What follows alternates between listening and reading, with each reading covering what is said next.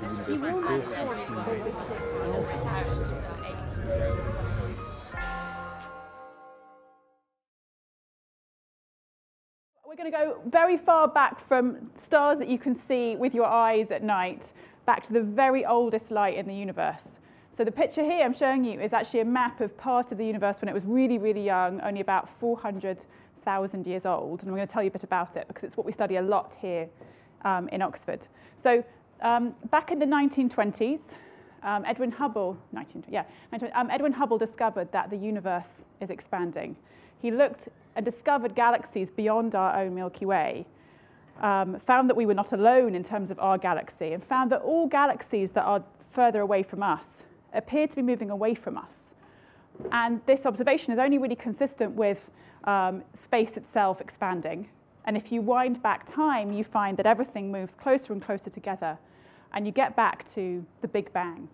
So a point in time, we think 14 billion years ago, when everything in space was condensed down into this very hot, dense region. So everything we can see now started off much smaller. Now, lots of people were not convinced by this 100 years ago or a bit less. And a lot of clever theorists made this prediction that if the Big Bang happened, if the universe had an origin, that there should actually be light that's been around since the Big Bang itself. So we're talking about the light that we're used to seeing in the sky is light from stars, light from galaxies. We're talking about light that actually originated in the Big Bang itself, rather than stuff that came later. So, okay, back in the 1950s, 40s, clever theorists made this prediction that there should be, if we look in the sky, we might expect to see light that's actually coming from the Big Bang. But until the 1960s, we didn't have the technology to actually go and look for it. Because what this light should be would be very, very, very faint microwave light. This is light the light that we can see with our eyes is optical visible light, and it's got a very, very short wavelength, much, much less than a millimeter. Microwave light has got a wavelength, a millimeter or a centimeter or so, longer wavelength. And so people were looking for it, but it was quite hard to find. But completely, there's chairs in the way. So serendipitously, or luckily, these two guys, Arno Panzias and Robert Wilson, were out doing something completely different.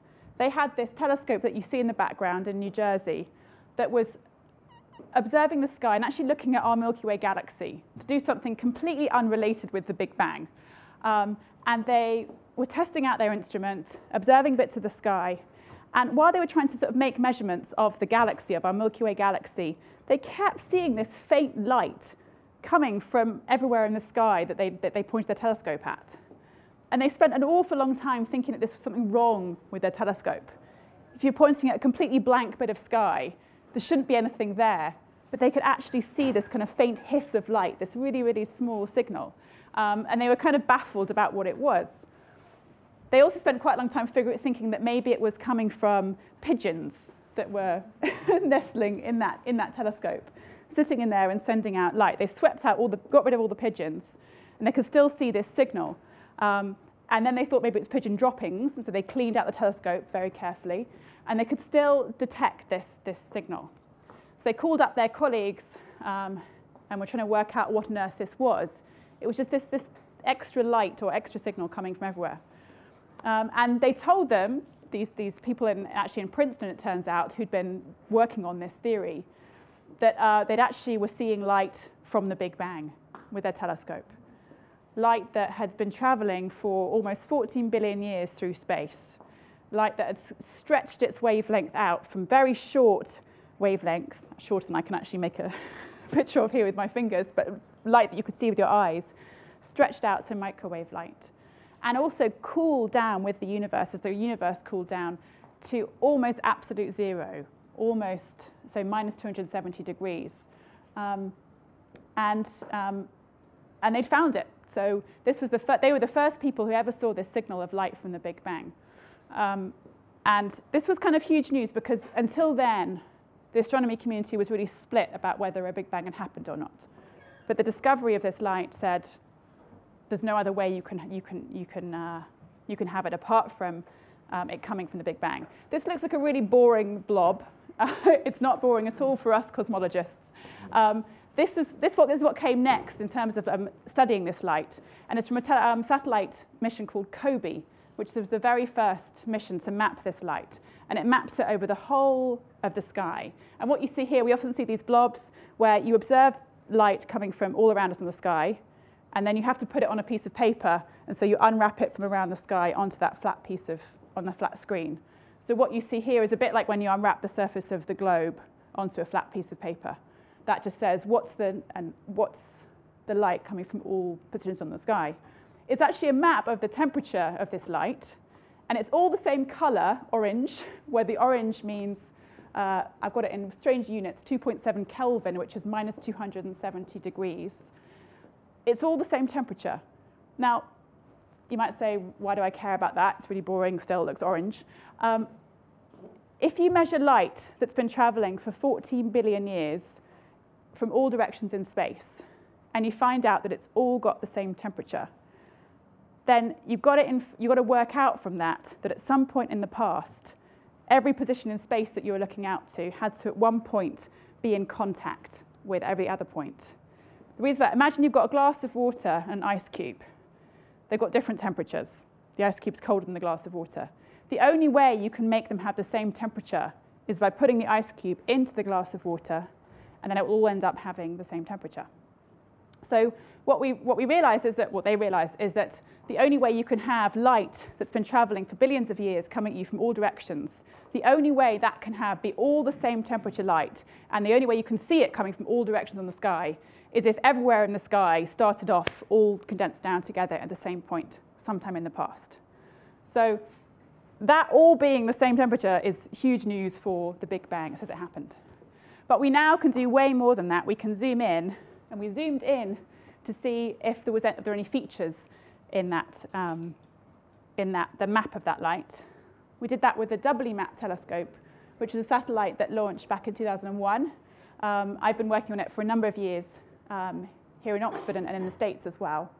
There's a little image of it over there. It went out 1 million miles away. So you said that the best place to go if you're a satellite wanting to measure faint microwave light from the Big Bang, you want to go 1 million miles from Earth to a very stable point where you can sit shielded by the Earth. You've got the sun behind you, and then the Earth here. The telescope sits out, shielded by the Earth, and just orbits around the sun, mapping out this faint light. And from that, we made this image, which shows the tiny little fluctuations in temperature, or tiny variations in temperature of that light over the whole sky.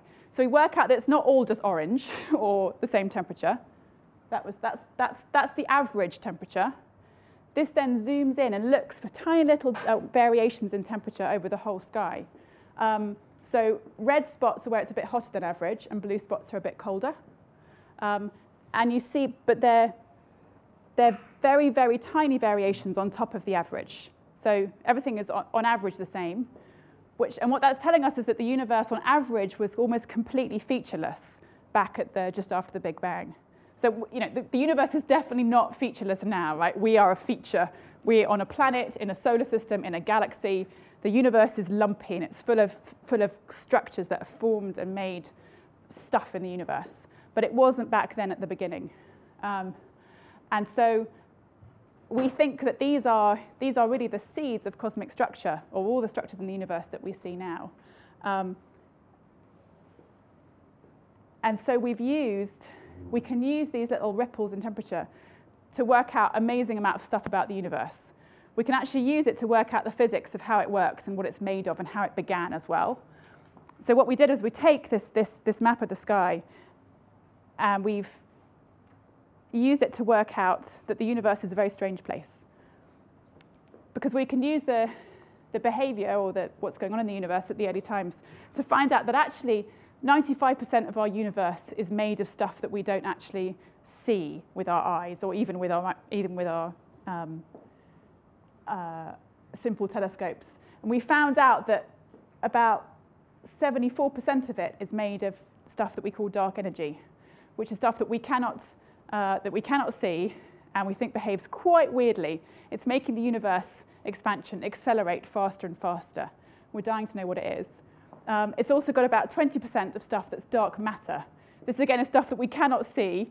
Our best guess of it is it's probably particles or new particles that we just can't see with our eyes or with telescopes, but that behave gravitationally. And only 4% of the universe, 4 or 5%, is stuff that we're actually made of.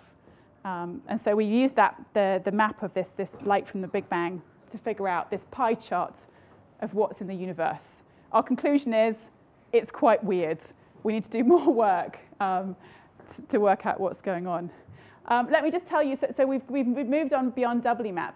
Our goals now are to figure out what dark energy is, what dark matter is, and also what happened at the very beginning of the universe to make those little tiny variations in the light appear that we see in the CMB. And we're using two things here in Oxford for that. One is called the Atacama Cosmology Telescope. It's in the north of Chile, just near Bolivia. It's this microwave telescope that's pictured here. It's kind of shielded in this big screen. And it can zoom in on that light from the Big Bang and look at it in really high resolution in just some parts of the sky. And we're hoping it will tell us about what happened right after the Big Bang itself. It's doing quite a lot of that already. The other thing is the Planck satellite, which is pictured here. It's the next generation mission to map out this light from the Big Bang in even more detail than WMAP. It's made this map here that you can see as this pink and purple map of the sky.